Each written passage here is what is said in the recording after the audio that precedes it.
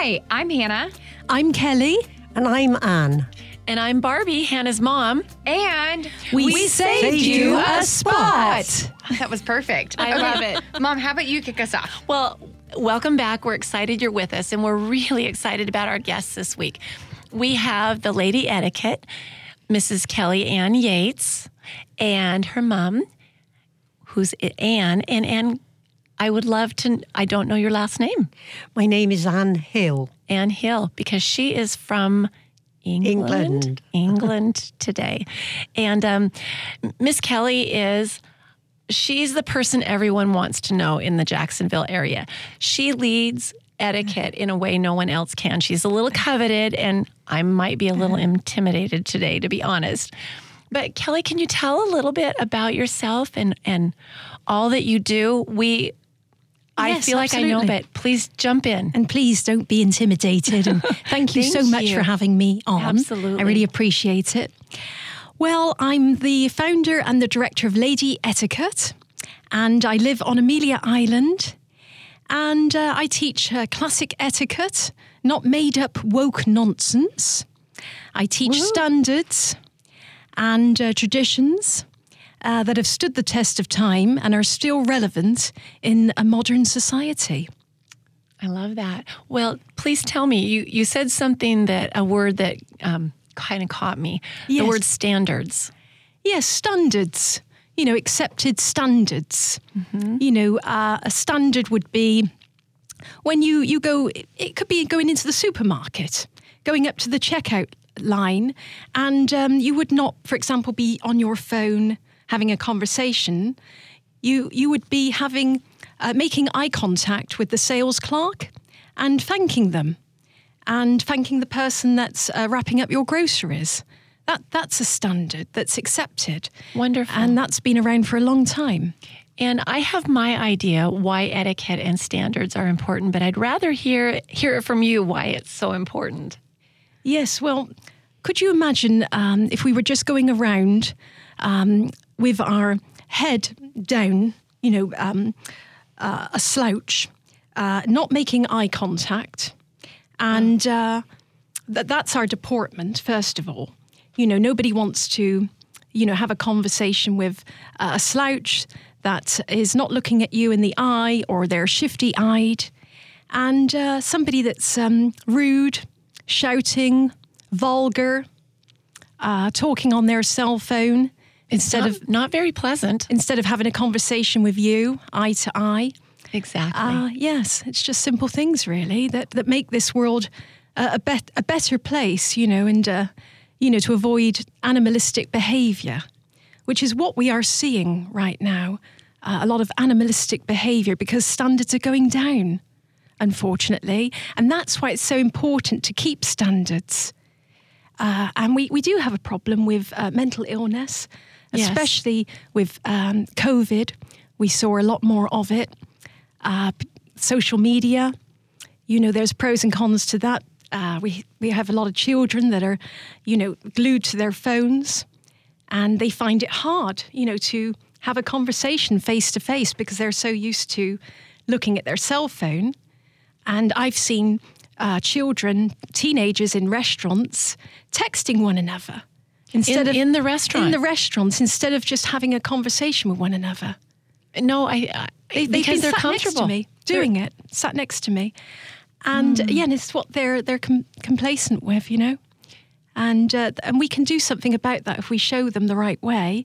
And a lot of people think that etiquette is about, being stuck up. A lot of people don't understand what etiquette is, and really the true meaning of etiquette is it's all about ultimately having confidence in any social setting, giving children, adults confidence. I love that. I think confidence is good. Go ahead, Hannah. Yes. No, I was just going to ask, Yes. did your interest in etiquette and deportment stem from your mom at all? Or how did it come to be? A little bit. If we want to go back to my upbringing, I was brought up very middle class, single parent family. And, we didn't have a lot of money. And it was very simple upbringing, but my mother did teach me, the basic manners, please and thank you, and to be kind.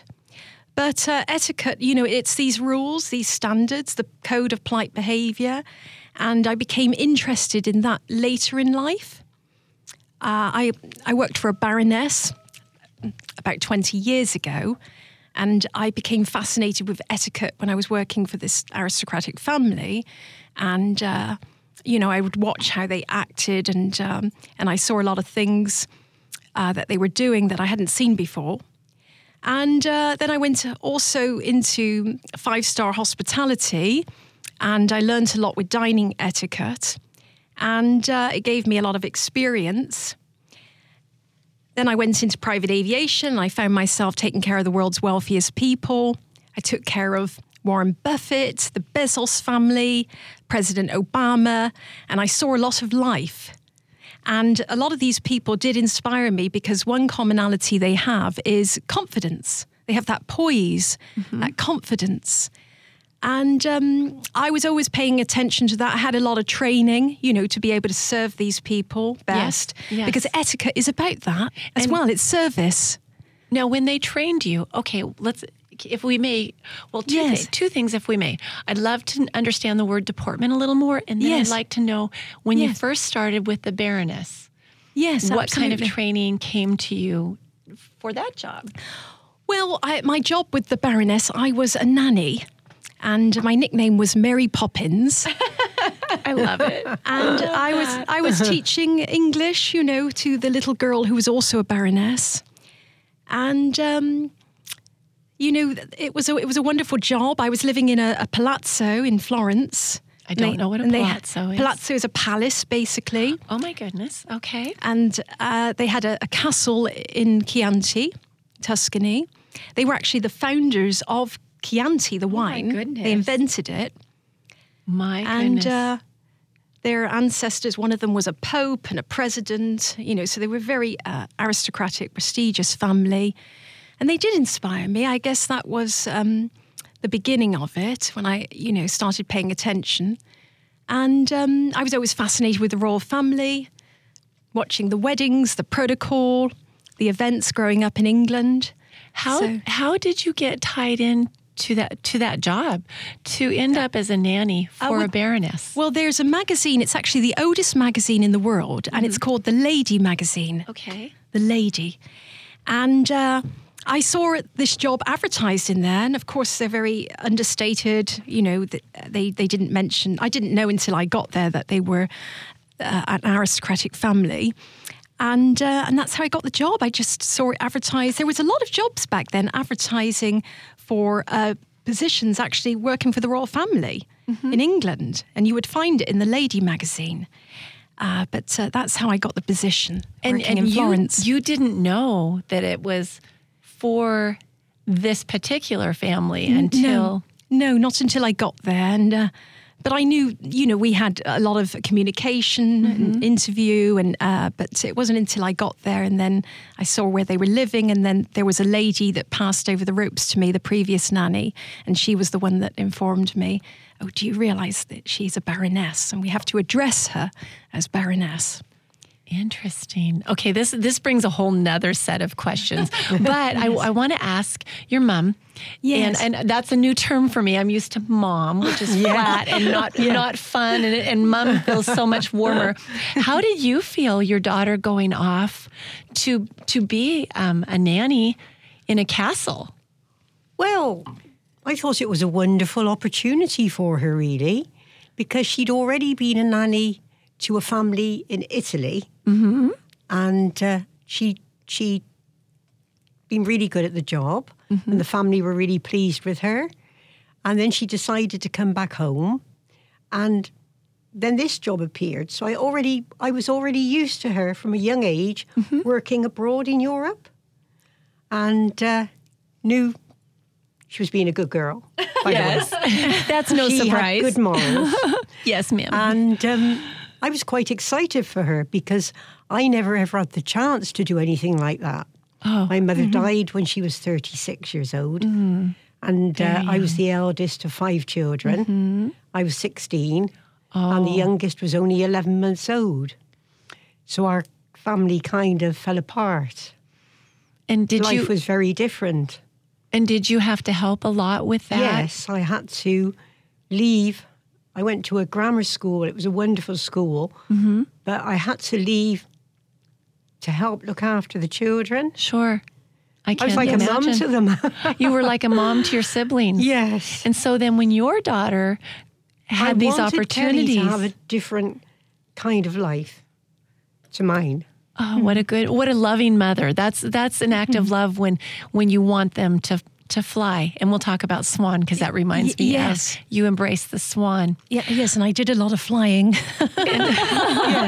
And then you were trained, so you got there, Miss Kelley, and you found out that you were going to be the nanny for a baroness, which is very different. I will insert here that I was a nanny growing up at a summer resort, and I lived at a summer resort in the house, and I just thought that was the neatest job ever. And I had the children from 7 in the morning till 7 at night, and 5 days a week. And I really wanted to do it 7 days a week because the girl who relieved me on the other 2 days, I had to undo bad behaviors and clean up things. So I thought, I kind of don't want to take a break. But tell me more about the training and the turnover you got when you became the nanny for the Baroness. Well, I had to prepare meals. And it was very nice because the family did include me as well. In the evening, they would serve wine. And that's how I learned about their wine. But I was responsible for making the meals for the child. It was just one child. Okay. And I was allowed to take the child out for walks, which was lovely. I was able to roam around Florence with the child and take her to parks and take her on the swing. That was always her favourite thing. What age was she? To the market. She was about 3. Okay. 3 years old. Yes. Did she ever get mistaken as your child when you were out? I don't, not that I remember, no, because I was quite young too. I was 21. Oh, you were very young, yes. And there was a lot of nannies back then in Florence. Whenever I would go to the park, it was filled with nannies. So it was super common. So yes, very common. Oh, wow. Yes. And did you have a community with other nannies? I could have, but I didn't really get hooked up to that because I was always busy anyway. I was always good at going out on my own and exploring. I would have weekends off and I would just go on the train and go to Venice, go to Rome and explore on my own. I was always the intrepid traveller. Oh, that sounds like we could do a whole nother podcast on those adventures. You could. Yes, absolutely. That's write a book about it. She was such a shy little girl. Really? A really shy little girl. Yes, the opposite to now. Yes. And now you talk about and grace she's got all and this confidence. But I believe it's from the career she's had from a young age, in the travelling and what she's done on her own. That I don't think I could do it. I don't think I could just get on a train in Italy and go to Rome and wander around on my own. No, So that she's takes got lots of confidence and lots of common sense from a very young age. Well, I was always exploring and educating myself. I never went to college. Really? I will share that with you. No, I finished high school and then I was out 17, travelling, working abroad. And I've had the most wonderful education from travelling and my career, working in hospitality industry, working for aristocratic families and, private aviation. I was always fanatical with details and I was always looking. The best training I had was not from like the mandatory training, in aviation, the butler training that I had. The best training I had was I was always looking, critiquing people and looking at ways we could improve service. Wonderful. And looking at how people basically make mistakes and thinking how we could reword that, how we could do that in a more graceful manner. And that's really what inspired me. And then I really got into the etiquette, started reading every book under the sun. And but I realized very early on I had my own style. So I don't teach, made up woke nonsense. like I'm seeing right now with certain people in the industry. But I teach standards, but I have my own style in it, which is a lot of common sense, which is what etiquette's also about. Well, and you mentioned something, what you're seeing in the industry now. Yes. Can you elaborate on that a little bit? Yes, absolutely. So the etiquette industry, unfortunately, and I don't want to get too dark with this, try and keep it short and light and happy, but it is being hijacked by progressive liberal feminists. The media hasn't really picked up on it yet at all, but they're teaching made-up woke nonsense such as, the pronouns, which is, you don't teach somebody, to introduce themselves as, something that is not a man or a woman. It's just, it's nothing to do with etiquette. It's made up progressive liberal nonsense. They're teaching not just the pronouns, but there's this ghastly MX title, which means that you don't want to go by a Mr. or a Miss or a Mrs. It's something that's not a man or a woman. I mean, what MX? It's called. I'm listening in my mouth. I'm closing my mouth because I haven't heard this. MX, yes, and it's so funny because they pronounce it mix, and that's exactly what it does to you. It mixes you all up and confuses you, and it's the opposite to what etiquette's all about. It's an oxymoron because etiquette's all about installing confidence and respect in yourself first. If you don't have respect for yourself, you are never going to have respect for other people. They're also teaching social concepts such as no ladies first, which is very convenient for them because they want to eradicate our sex.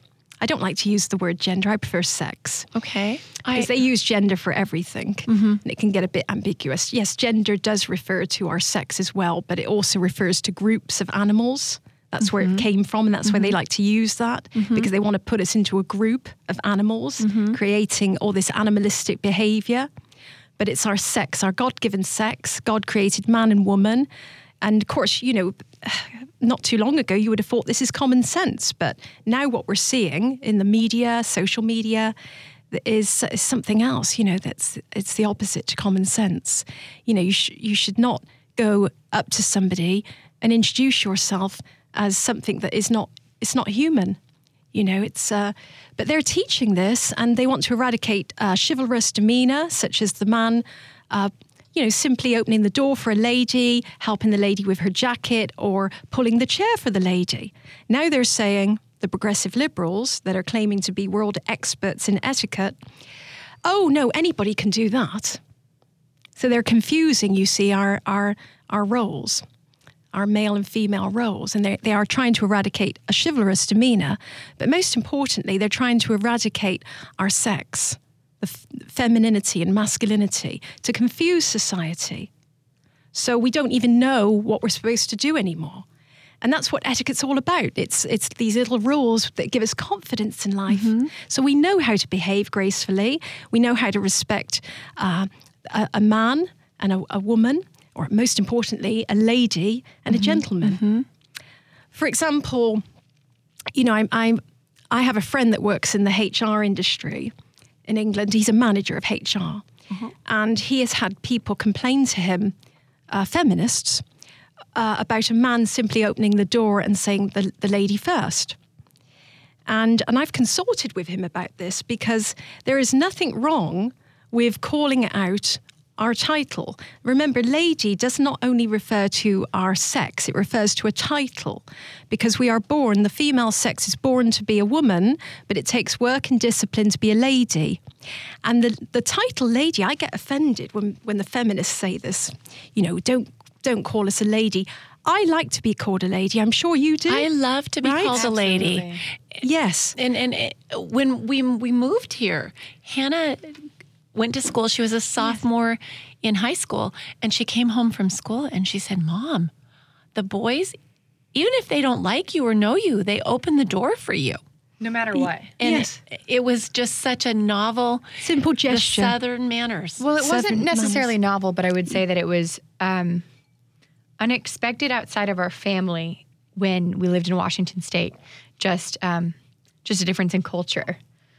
Because they were already very liberal and progressive up there, whereas, luckily in the South, there is still a bit more tradition. Yes, that's what I love about the South. You see, it's quite funny, I'm from the south of England. And we have a lot of that Southern charm too, don't we? It's something about living in the South. Yes. That's maybe why it felt so natural for me when we lived in Georgia. I just fitted right in. My husband's from Los Angeles, and people would say to my husband when we first moved there, oh, it must be a shock bringing an English girl to Georgia. And he would say, well, actually, no, it's more of a culture shock for me from Los Angeles because I fitted right in. I found it very charming. I love the Southern charm and hospitality. But back to that title, lady, I just want to add that the lady, a lot of people forget this, lady is a title that we work very hard for. And we deserve to be called a lady when we work hard for it. And I don't want it to be taken away. But they are working hard at not only taking that title away from us, but now our gender, our sex. And, we need to speak up about this because it's really toxic. They're changing our language, our words. And when they change the language, they change the way people think, you see. So it's acceptable. For example, instead of paedophile, they're trying to say now it's a minor attracted person, which is absolutely revolting. And people need to stand up and say, no, this is made up woke nonsense. This is not acceptable in a polite society. So, but it's crazy because sometimes people come to me on social media and they say, oh, Kelley, or they call me Lady Etiquette, you're getting a little bit political. Well, it's like, hey, you should be looking at these people because they're not teaching standards.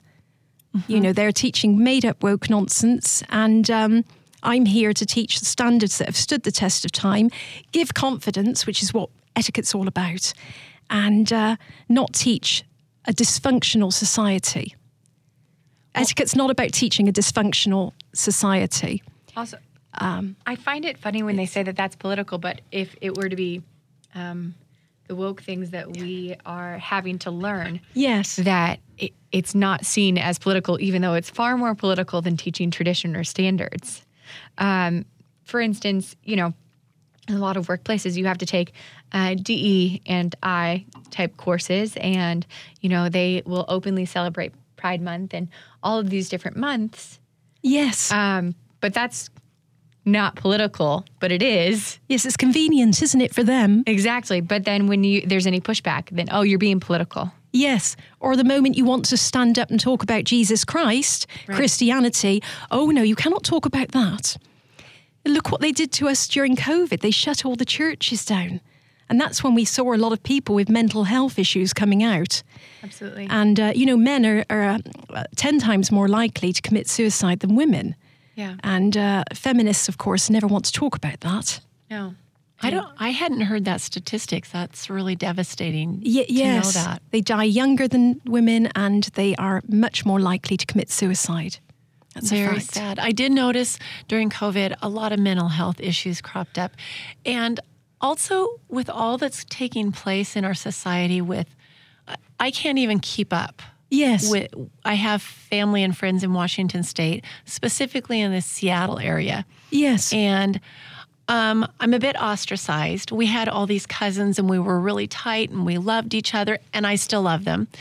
And because I like to say I'm old-fashioned, I'm ostracized and I'm the cousin that's kind of always on the out.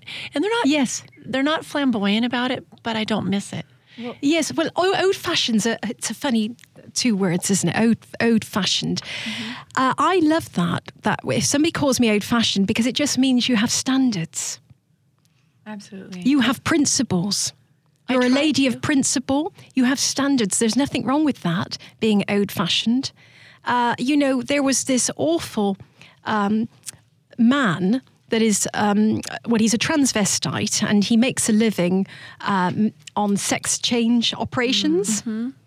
And when he was interviewed by Matt Walsh, from the Daily Wire, he said that anybody that didn't agree with this mutilating people's bodies, basically, was a dinosaur. And, I started thinking about it and I thought, gosh, I couldn't be more proud to be called a dinosaur because, dinosaurs lived on the planet for all the experts. They all agree that they lived around 300 million years on the planet. Well, guess what? We haven't been on this planet for 1 million years because they lived with nature in harmony. All that time, what do? We live against nature. What they're trying to create, the progressive liberals, is an artificial woke world, and they're trying to rip everybody's confidence away. So we don't even know how to address ourselves, and we can only look at a cell phone to have a conversation. But the fact of the matter is, people do want to make eye contact and have a conversation, and that's why I'm passionate about etiquette and deportment, the way we carry ourselves. And it's so important. And that's why I can talk about it very confidently, because I know what I'm talking about and I'm not making stuff up. It's encouraging, and you don't have to know the rules.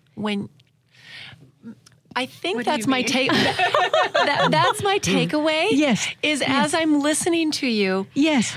With what's happening right now yes. in our society, I have to figure out the rules and keep up with the rules. And I'm constantly being educated because I don't intentionally want to offend anyone, but I also want to hold true to my standards. Yes. And I think the way I feel and I believe are pretty simplistic. Absolutely. Well, if you're a follower of Jesus Christ, you have a darn lot of etiquette, I would say, because Jesus, he was a wonderful role model for etiquette. And there is rules. Etiquette is about rules, standards that we follow. One rule is we don't use a knife on our bread roll. We break it with our hands, and then we use the knife, to just butter, the bread knife. Mm-hmm. But we break it with our hands, and that came from Jesus Christ, the breaking of the bread at the Last Supper. So there is a lot of rules that come actually from Jesus Christ, our Savior. I don't think I even knew that. I mean, it makes sense because it's a butter knife. Yes. That we use. Yes. And I mean, I never cut my roll. I would always tear it. That's right. And then spread it, spread the butter with the knife. But I never even had the correlation between the two. And you break breads with break bread. Let's meet and break bread. Yeah. Yes. That's an expression. With a bread roll, but of course not with toast.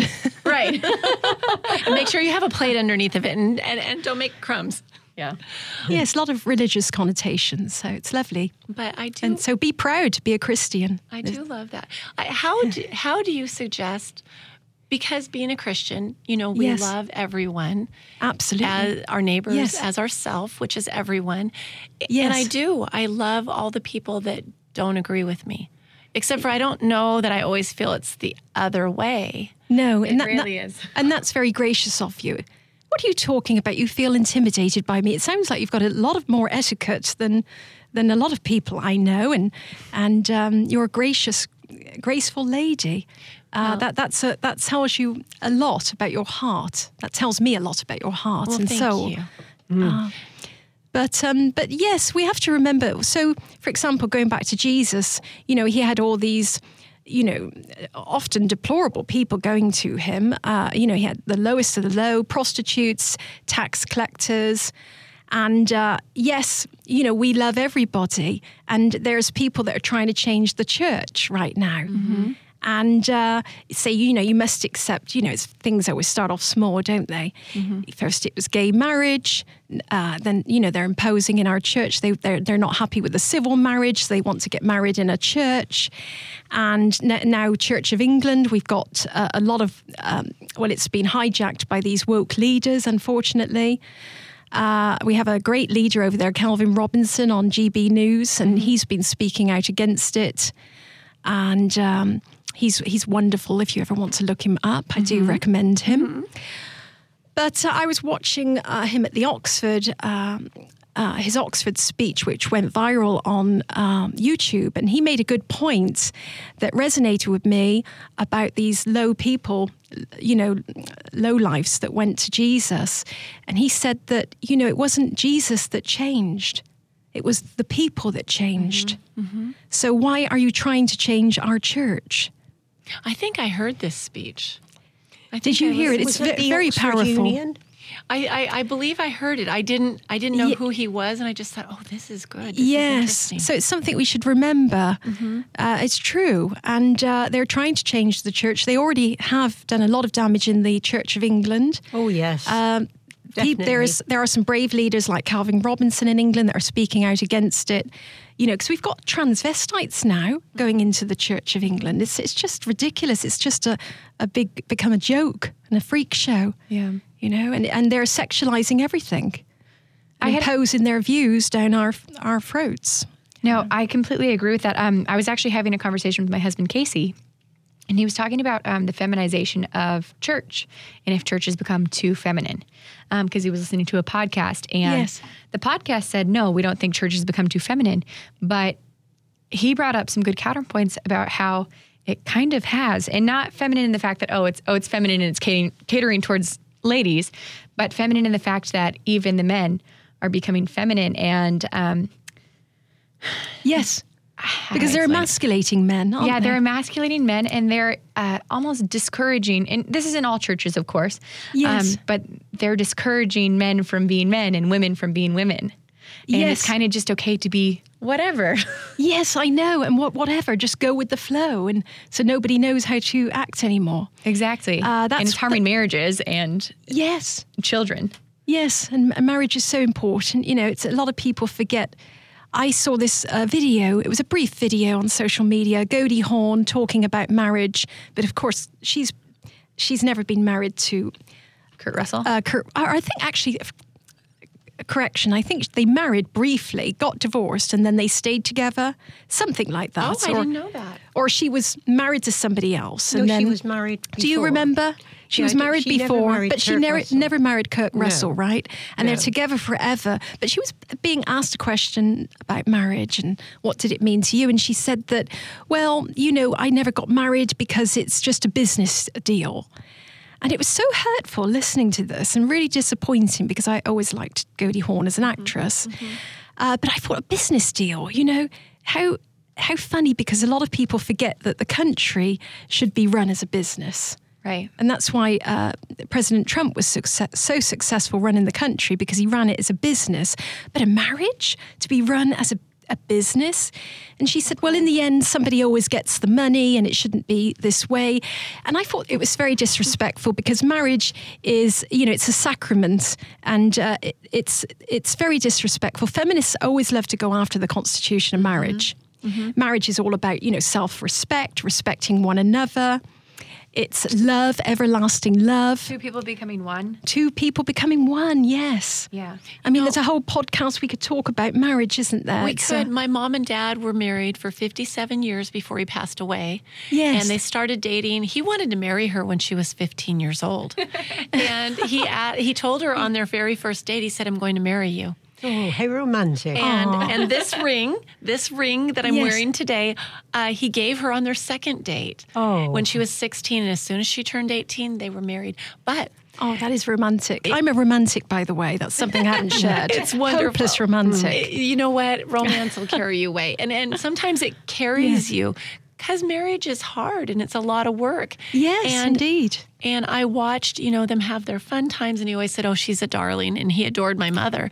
But at the end of their life, my dad, he was a railroader, a hard worker. He peeled logs, and they together built their house, a log house with big stones. Yes. And then his body failed, and she took care of him for 2.5, 3 years. And he fortunately, he never wanted to lose his capacity, his mental capacity, but it failed a bit. And we were happy because for him to not be the hard charger taking care of everything big at the farm, it was God's grace that if his mind failed him a little bit. But that wasn't a business deal. That was love and commitment. Yes, it's demeaning, isn't it? And can I just make a quick point? You know how I mentioned things start off small? A lot of people are so oblivious to this because they don't think about it. They don't realize, they just accept how our language gets manipulated and taken from us. Well, let's go back to the mid-60s. There was a feminist called Sheila Michaels, and she was staying at a friend's house. The story goes, She's at her friend's house. This Marxist magazine comes in the mail, and she sees this name, Ms. MS, Ms., and it resonates with her. And she had never seen a marriage that she wanted to emulate. So she said, this would make a good title for me because I don't want to be a Miss or a Mrs. Do you see where this is going? So she went onto a radio show and she declared this title, and another feminist overheard, Gloria Steinem. Okay, yep. Baby killer. I didn't say that. Gloria Steinem. And she said she was looking for a name for an up-and-coming magazine. And she said, this is it. This is the name. Because it represents disrespect for being single and for being married. It was all an attack against the constitution of marriage. But you see how things start off small. How they try to take our confidence away from us. Because there's no shame in being single. No. Or married, certainly not married, but this silly MS title, which was made up by these feminists, and then it was announced on the front cover of the New York Times, so that gave it some normalization. Yep. All there in New York, of course. And then a Democrat congresswoman made it legal for women not to reveal their if they were married. Or single, for that matter, on paper. And it was very disingenuous. And the Queen of England, who was very well respected by everybody, it didn't matter what your politics are. Do you know something interesting? A lot of people don't know this. She never accepted that ghastly title.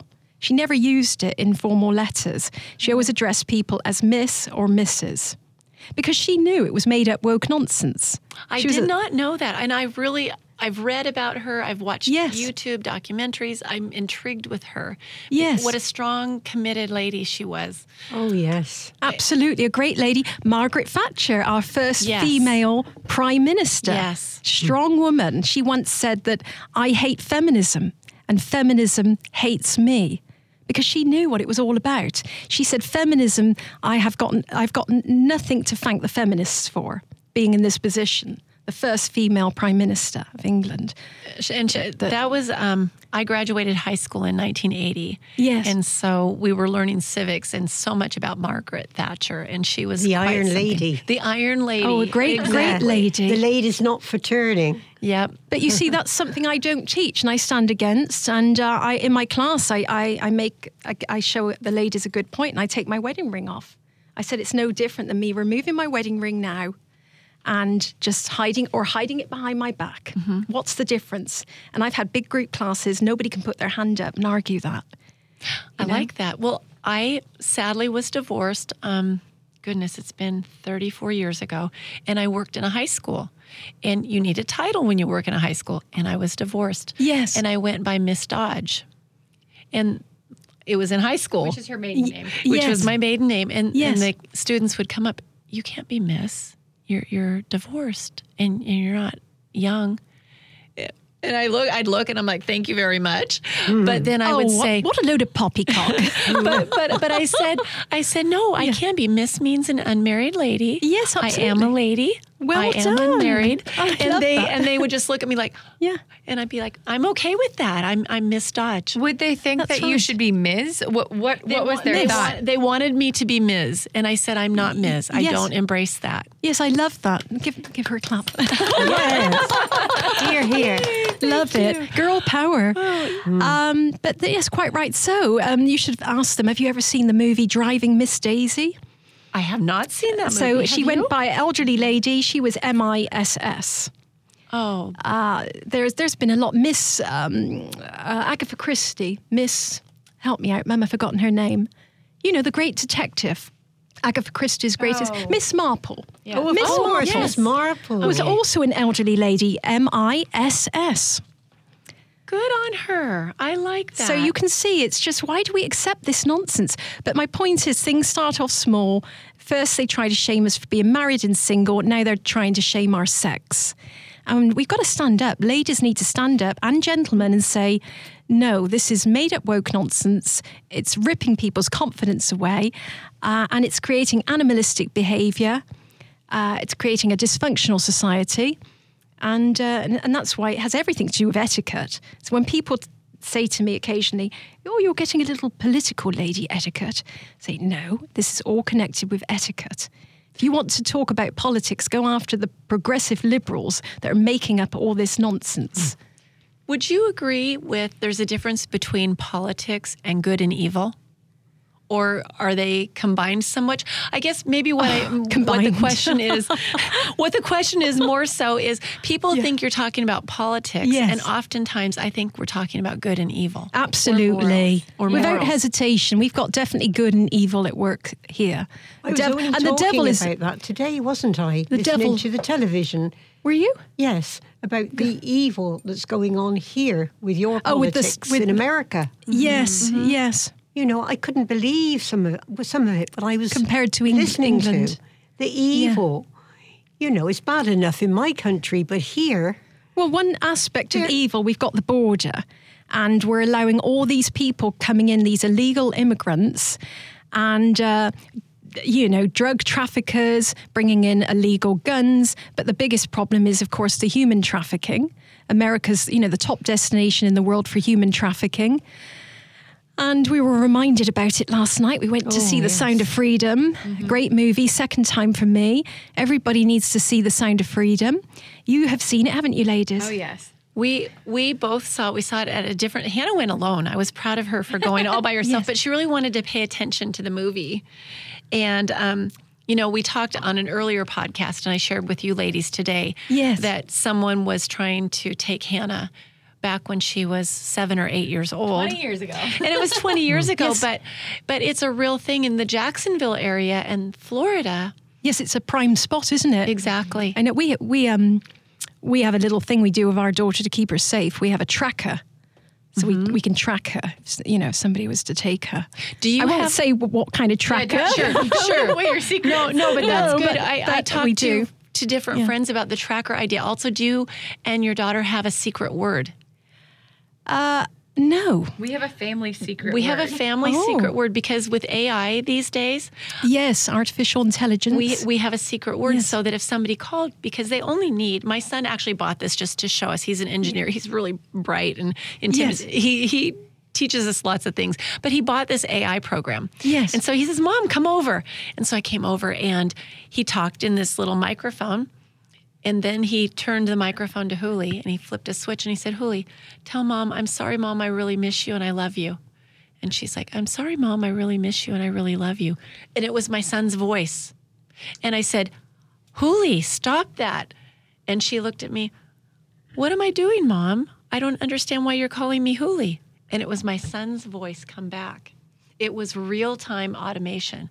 So we have, and for years we've had a family word, a secret code word that if somebody comes up to you and tells you something, my children, if they're questioning it, should say, what's the secret word? Yes. Yes, exactly. And oh, that's a good idea. It was something helpful. It was another thing. I love the tracker idea. Yes. Whatever you can do. Well, we went to Vietnam for a month, so we were, never been to Vietnam before. We're a little bit concerned about the safety. But oh my goodness, we felt a lot safer there than here. And they have a lot more control over their borders there. It's very hard to get in and out of the country there. They don't mess about. I don't understand why we would mess around with that. Can I share something? Oh, absolutely. And I want to go back to that. Yes, I can talk all day about that because I came here legally. Yes, and that's what gave me respect for the country because you have to take a civics class and learn, and you learn about the government's not supposed to interfere in your business, and you learn about the history, and it makes you patriotic. You could probably teach us what it means to be an American. well, it teaches you respect for the country, and if you don't come here legally, you're not going to be given the opportunity to respect the country. I love that. Well, it reminds me, I was in an area by Dallas, Texas, on one of my road trips. Miss Ann, I go on road trips all over the country in my van.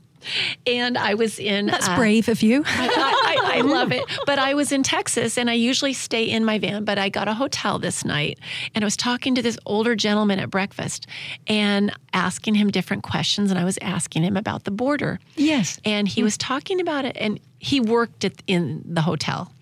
And I was asking him about that location, and he said, some areas aren't safe anymore because so many people have come in illegally. Yes. And he said, what happens is, he said, when someone places a flag, he said, think clear back to when we landed on the moon. You're claiming territory. Yes. Yes. And he said, when they place their flag and not our flag, they're claiming territory.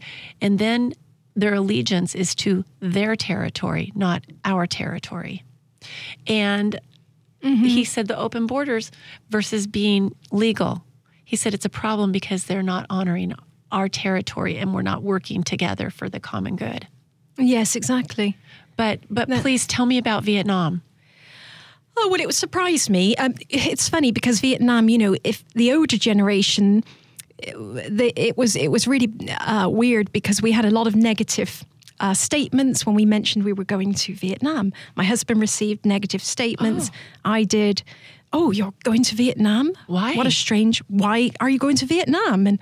And there's a lot of, memories of the war, right? Sure. Vietnam War. But it's so funny because, and people have a hard time letting go with that, and they still think it's the same as 50, 60 years ago. I was going to say that was... But the Vietnamese, they've been through a lot of wars. They've been against the Chinese, the Japanese, the British, Australians, America, French, you name it. And what I admired about them when we went there was that they don't have any animosity towards anybody. They love Americans. Mm-hmm. And we didn't meet one grumpy person the whole month we were there. Nobody frowned. Everybody was smiling. And people were so charming and kind. When we got to the airport in Ho Chi Minh City, I used my Wi-Fi when I was there. I didn't use my cellular data. Mm-hmm. Just wanted to switch off from all that. And I utilized an app. It was called the Grab app. It's a bit like our Uber app. Okay. So it works wonderfully. It's very convenient to get a taxi. But when I went outside the airport, I lost my Wi-Fi, and this random man just came over and helped me. And his taxi was waiting for him, and he said, "Oh, it's okay." And the taxi went, and he just stayed with me and my husband and daughter to make sure we got a taxi. And it was just like things like that, strangers we would meet that would do, random acts of kindness. It was very special. We went into a coffee shop, and there's this coffee. There's all kinds of coffees there. It's a wonderful place if you enjoy coffee. Yes, I do. And it's the second exporter of coffee in the world. They made this egg coffee, it sounds gross, but it's not. It's absolutely delicious. It's smooth, a little bit sweet.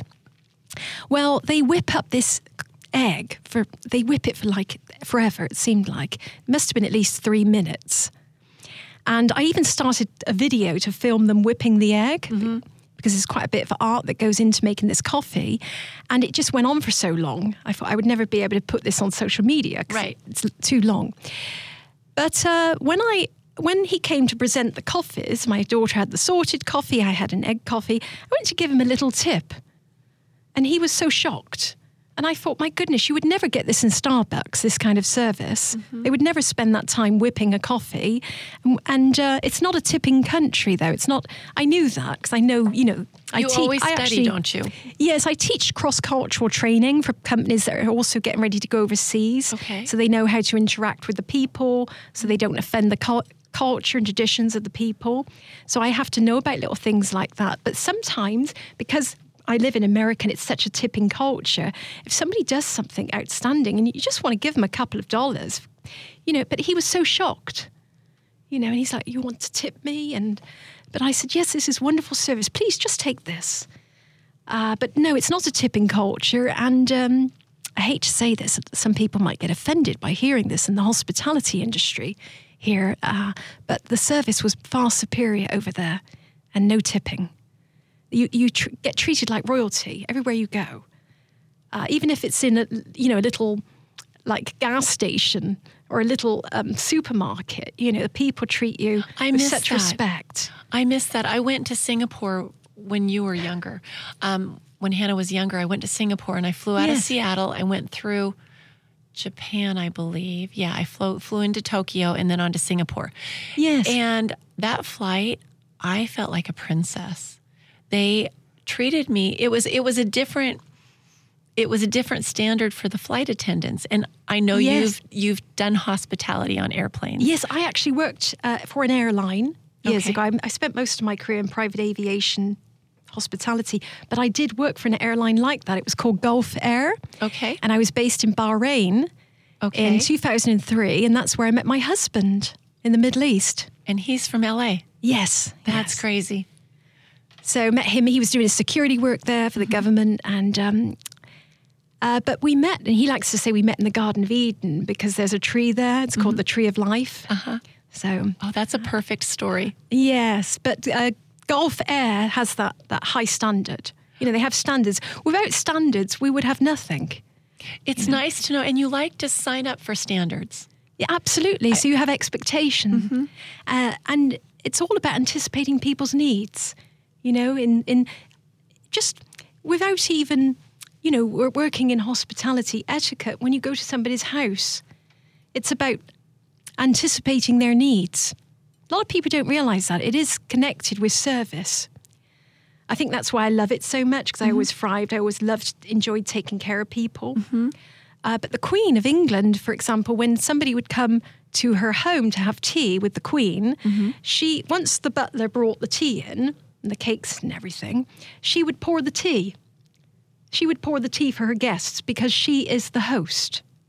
So even the Queen, even royalty serve. And that's what a lot of people forget, especially in America. You know, the royal family, that's what they do. They are serving the people. And you made a great distinction. The Queen served versus some people would say, because they twist things now, you couldn't have any tea until she gave it to you. I mean, that's. Do you know? I'm using that as an example to how someone would twist a delightful situation. Yes, how they twist everything. I see that oftentimes. Yes. Everything's getting twisted nowadays. And I'll look and I'll shake my head. How did you twist that? Yes, for example, I'm seeing people say, they just make stuff up, you know, and it's astonishing to see. I've seen some, you know, they were American etiquette. They were claiming to be etiquette experts, and they said that when you go to England, you know, you don't have to curtsy, you know, to the royal family, to the Queen, and it's like, my goodness, where did you go? Do you just make this stuff up? But they're teaching this, so I get offended because I'm very protective with the industry and passionate about etiquette but it's awful to see this when they make things up, because obviously when you go anywhere in the world, you have to respect their culture and traditions. So you would curtsy or bow, or, you know, if you go to Japan, you know, you give a deep bow, for example. But you act accordingly. You know, have you ever heard the saying, when in Rome? Yes. When in Rome. Yes. Yes. So there's a time and a place. It's a bit like, you know, you see on social media, there's young girls, they're sexualizing their accounts with all these provocative photographs in their underwear. And I've stopped following.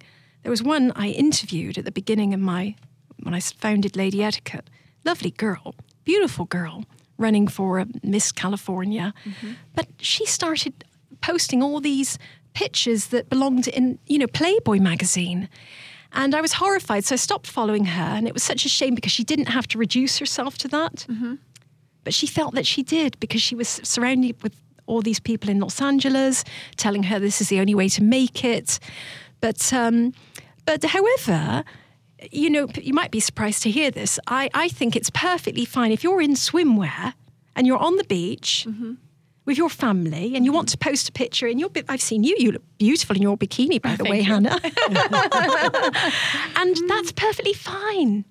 Because now there are people that would disagree with me in my industry. Some of them are maybe they don't feel confident wearing a swimsuit, so they're just negative about the whole, you know, swimsuit exposure. But I think it's very natural. If you're on a beach, it's when in Rome. There's a time and the place. As long as it's a candid picture and you're not making vulgar, provocative gestures, then it's acceptable. But not your underwear. Your underwear belongs private for you and your husband. Instagram, it's not porn, although they're allowing it, unfortunately. Social media is allowing all that. I see transvestites in their underwear, and they're using every vulgar, curse word under the sun, but that's allowed all day long, and they're trying to normalize that. And yet, I get censored for speaking up about values and traditions that matter and give people confidence in life. I saw that. It's ironic, isn't it? You were censored your Instagram in June. You were censored for 3 days? Yes. Oh, longer than that. I've been censored a few times. Now, I think 3 times. My mum got censored the other day. My mum's 81. And she got censored. I don't know why. She doesn't even know why. 2 days you got censored, right? Reacted to a post or something. And could you imagine? My mum doesn't use any vulgarity. No. My mum doesn't show her naked body. Do that to me. I couldn't understand it. I almost wonder if, because we watch Hannah's Facebook quite a bit for the Mark Kay Show and her Instagram. Yes. Now her Instagram is not very political. You might share a picture of you with Mark or something now and then, but your Facebook is more conservative. When Trump was running for office, the Mark Kay Show would get just on Facebook. That has nothing to do with the radio waves or his other social media. Just Facebook alone was running at 25,000 some days during our live broadcast. And wow, after that, her Facebook also exploded. But then it's just like somebody put the whole brakes on the thing. You could see it. That's what's happened to me. It's disgusting. My followers have stopped. I haven't. I'm just staying around 70,000 followers. And it's just stalled, because they're censoring me. They're shadow banning me. They're doing everything they can to stop getting my message out. But you're not selling yourself, are you? You're speaking your truth. I'm speaking the truth. I'm not selling my soul to the devil. In fact, Mum will tell you, she has actually told me, we've had a couple of conversations about this. My mother has said, oh gosh, Kelley, you shouldn't make it political. I wouldn't say that if I was you. And what have I said to you, Mum? What did I say to you? Do you remember? We've had this conversation a few times. It's what you believe in. I've told my mum, and I would tell anybody this, I don't care about followers. I'm not there to get followers. I'm there to speak the truth and leave messages. Yes, and also that's all I worry about, you hear about violent people, these violent activists. So that's why I worry about some subjects. For my daughter's safety. And that's a normal mother thing, because I know Grandma Jan with your Facebook, and you're not super, opinionated, but I'm very opinionated, but I choose to not share all of my opinions. But you keep it somewhat vanilla. Because you want people to listen to you without scaring them away, maybe. Yes. I don't know. There's a graceful way to do it. Well, I scared some away on my last post because I pointed out that Michelle Obama and Oprah, if you go on to who they're following and you type in the search black, everything comes up under the sun, black groups. Now, if you were to change that word and put white, and it was me, for example, following these groups, these radical groups, and I just exchanged that black for white, I would be called a white supremacist. Yes, you would. So, but these, and it's, isn't it ironic that these people are all playing the race card? All they talk about is race. Yet you can see what they are. The double standard, yes. The double standards, the hypocrisy. Isn't it rich? I've always been really confused about that, because I thought that we were supposed to just love everybody and get past the color thing. Yes, it shouldn't be. Martin Luther King, his dream was for his children not to be judged by their color, but by the content of their character. And I wrote in my post that Martin Luther King would not be friends with these people because it goes against his dream. And it doesn't matter, what colour you are. It should be about your heart and soul and all lives. And so it's disgraceful, really, that people are accepting that. And I cannot believe they have all these followers. It's astonishing. Yes, Kim Kardashian, all these sexualized posts. We do see a lot of these people that have a tremendous amount of followers that are posting the most ugly things. And you can see the devil is at work. Mm-hmm. But it's astonishing. People are following them, and they could do so much better. But I loved that speech of Martin Luther King. Yes, he was great. It was wonderful. We all loved Martin Luther King. He was a great man. The words of that speech. Yes, he wasn't a perfect man. He had affairs, by the way. Let's not forget that. But he was a great speaker, a lot like President Obama in the way he spoke. President Obama was a charismatic speaker. Very charismatic. Yes. A wonderful speaker. Yes, he charmed me when I met him. I had to, remind myself what he did to, what he did to this country with his diabolical policies and how he ruined the country. And that woke me back up out of my my butterflies. In my country. Yes. President Obama was well loved. Yes, because the media loved him, so people follow the media. And the royal family loved him. So they would put him up there. And But, isn't it funny? He never had a business. He came out of nowhere. He was just a community organizer. But because he could talk, and he has that poise, those social skills, which are very important, interpersonal skills, that's why he was successful. And he quite a good-looking man, too. He's getting a little old now. It was his birthday yesterday. Even as an older man, I think he's dapper, maybe? Yes, absolutely. Especially if you put a hat on, a fedora. Oh, there you go. Well, fedora. Tell me, Hannah, what are you looking at? Because I was looking at the time just to keep you aware. We're at an hour and 3 minutes. Oh my goodness! How'd that happen? Well, I thought we were talking for a little while. We could talk till the cows come home. I think we could. Yes. But I wanted to real quickly before our time gets away from us. You have a class coming up, I believe. Yes, it's a ladies' class. So here's something else. So you can tell that the progressive liberals, that are claiming to be etiquette experts, they will call it gender neutral. Gender neutral when it's a man and a woman come into a class. Oh, I love to teach gender neutral, they say. But my classes, there's none of this gender neutral nonsense. I do teach men and gentlemen and ladies, but it's co-ed. That's the word, co-ed, when it's working as a former teacher.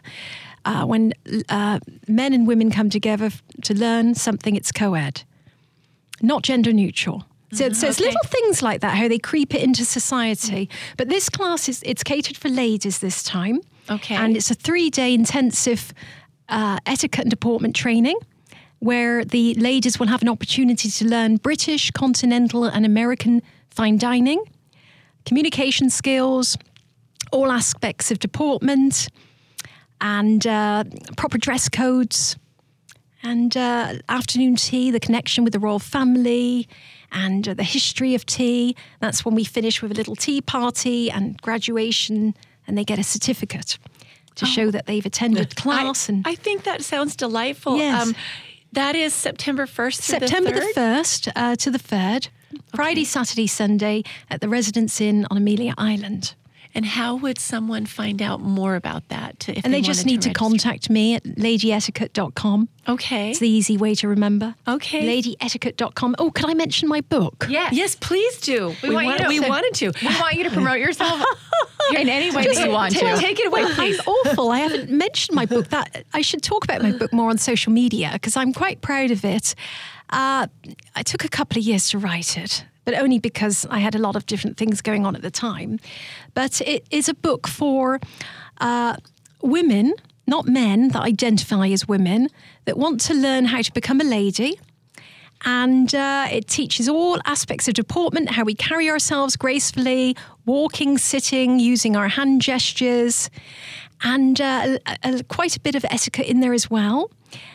There's a wonderful chapter on perfume, the power of perfume, and makeup, and it's a lovely book. I'm very proud of it. The reviews are coming in, and they're excellent. So it's a book all about empowering our feminine energy, and it's called The Art of a Feminine Lady, and it's available on Amazon.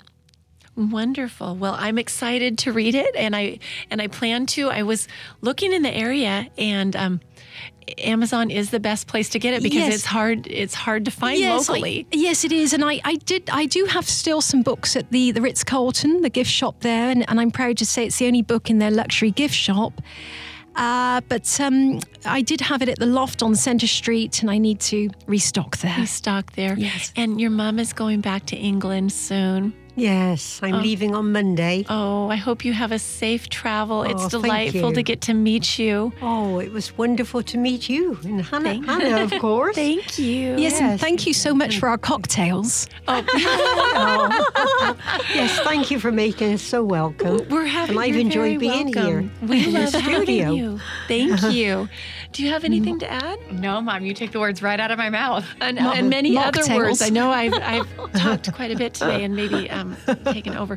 And, another thought, because, and I want to wrap it up, and you've already wrapped it up, but a little side note, because I know that there are some people listening that are in a different place in life with all of that's going on.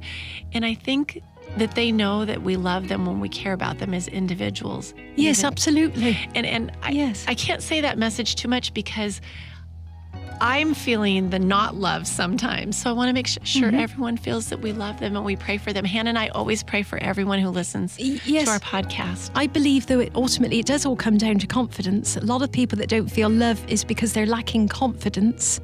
And that is something that I can help them with, because that's what I teach, is confidence. Well, I'm looking forward. We don't get to take your next class because I'll be gone, but we will be looking for one because that would be lovely. It would be great fun. Yes, it's a lot of fun, and I make it fun in the class. You would be wide awake. Okay, well, I think that's true.